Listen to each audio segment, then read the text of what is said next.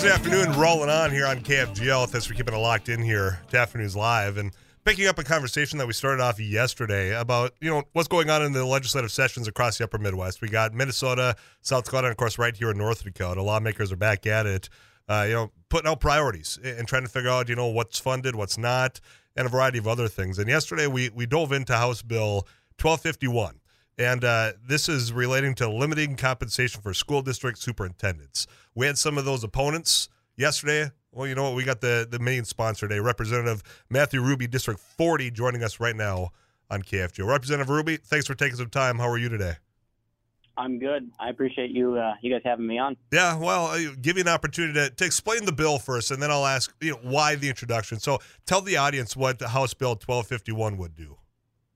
Okay, so it would require school districts that have under 475 kids to pair up with other school districts and share a superintendent. So there's no closure of schools. There's no consolidation of school districts. It's just trying to share some of that administrative cost. And then the other part of it, it would cap the amount that a superintendent can make at 1.5% of their budget.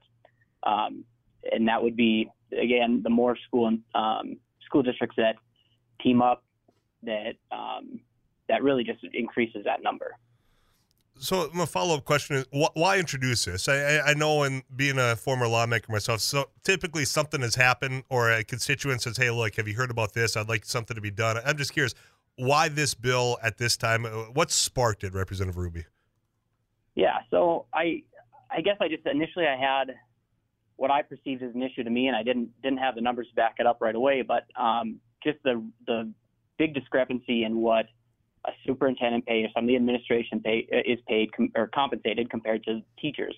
And it's not just small schools, but I think that's the first step towards solving it. I mean, we definitely got to look at big schools as well, but this was the first step. And so I'd voiced some frustrations, and I was encouraged to reach out to DPI for numbers, and it just kind of solidified, actually probably made me a little bit more frustrated, seeing some of these small schools where there's some really egregious situations where you have under 50 kids and you're making 160, 170 salary, and then you add in your the rest of your compensation, and you've got teachers that are scraping by with 50,000 in compensation. So this wasn't my initial draft. I did have something that tied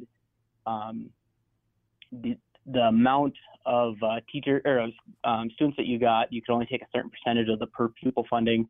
And then once we started looking at other options, and looking at other states, this is kind of where we came up with as the best option. You're not going to find any argument for me saying that teachers certainly aren't making enough money. That, in fact, with that profession, they should be making more. When it comes to the superintendent pay, when this all flushes out, I mean, I'm going to ask this question quite directly. Do you trust school boards? Do you trust that local representation on the school board?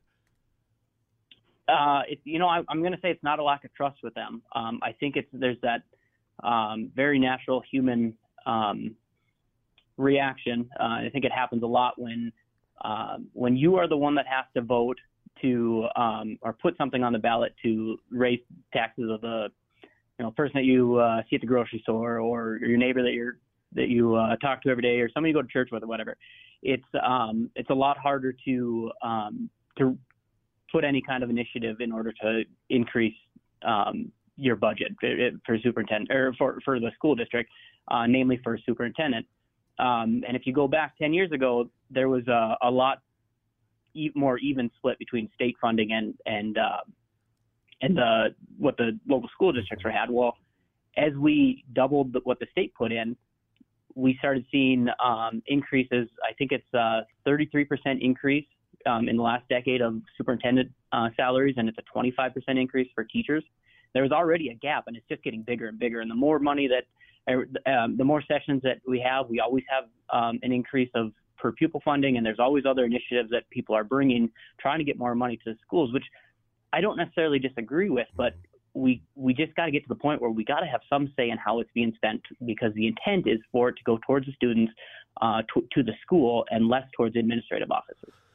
One of the things that I let this be known yesterday, and you're probably well aware, I've watched over the last few legislative sessions what I feel as legislative overreach, kind of that, we talk about local control. That's why I asked about the school board. The decision making that their local representatives, they get elected by their communities. And then if we don't like something as a lawmaker, then we kind of impose it upon them.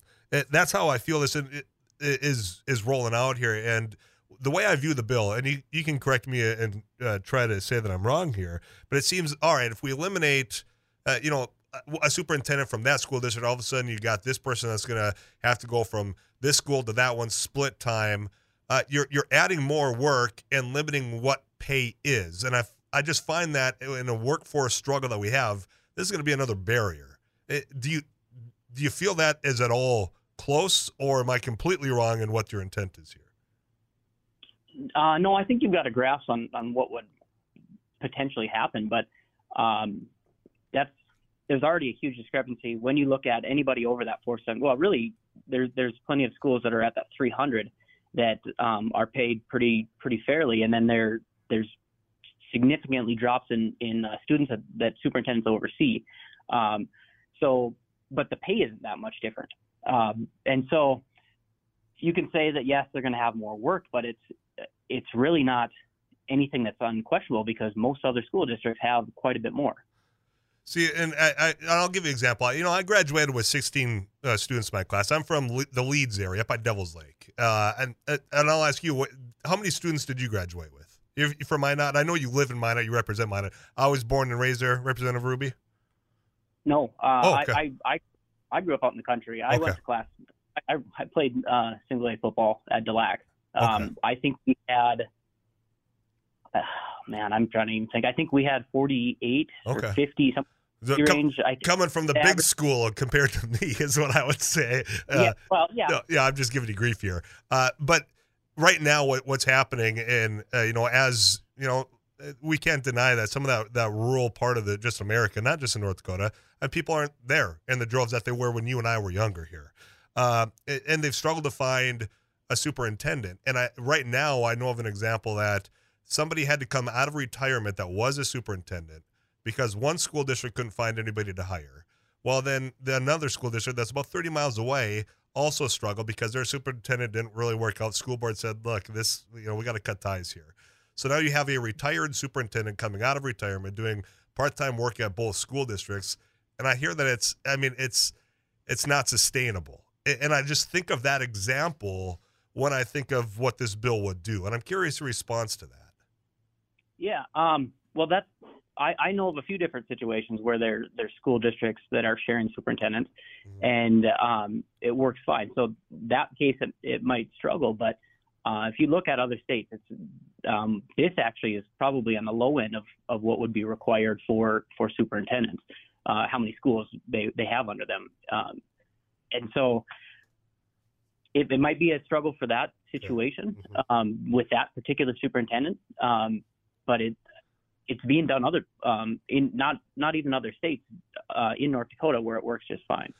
I'm curious about travel expenses as well, Representative Ruby, because when I think about doing a part-time at this district, and then you might have to go 45 miles to get to that next district that you're equally responsible for, might have drastically different situations. I suspect, and this isn't just a broad statement, that superintendent's going to have to live likely in one of those two communities. I mean, we're capping a salary if this passes. Are there any reimbursement that for the time, travel, anything like that included in this?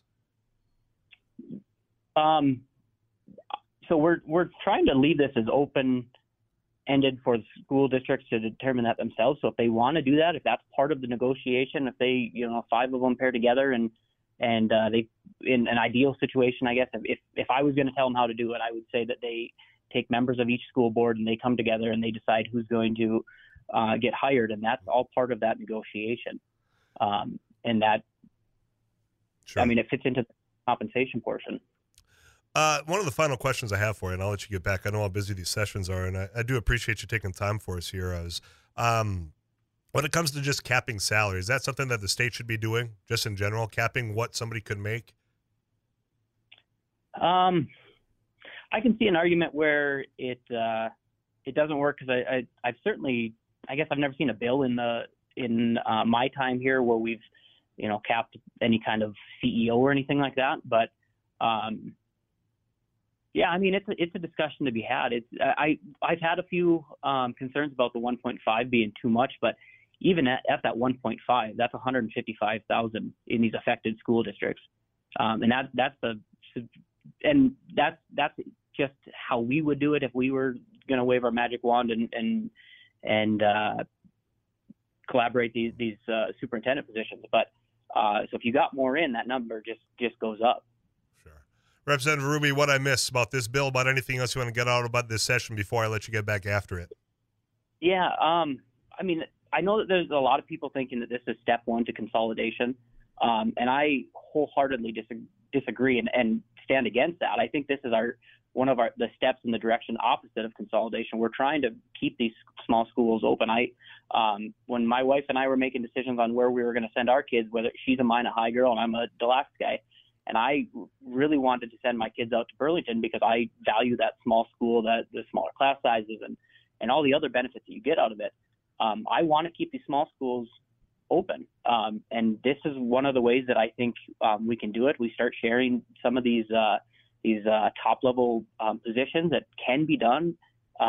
We keep hearing about what these schools have all this paperwork that they got to do, and if we add too many, it can be done. It's being done in North Dakota now. I think we can continue that model. Very good. Representative Ruby, I appreciate your time today, man. Good luck with the rest of the session. You take care until we chat again, all right? Sounds good. Thank you for having me. You bet. Representative Matthew Ruby, District 40, around the Minot area. Your thoughts? Do you support the bill? 35270. You can let me know. You can also call us at 237-5948. Thursday afternoon is rolling on. I'm Tyler Axis, so don't go anywhere. The sun is bright, or in the darkest night, no one knows.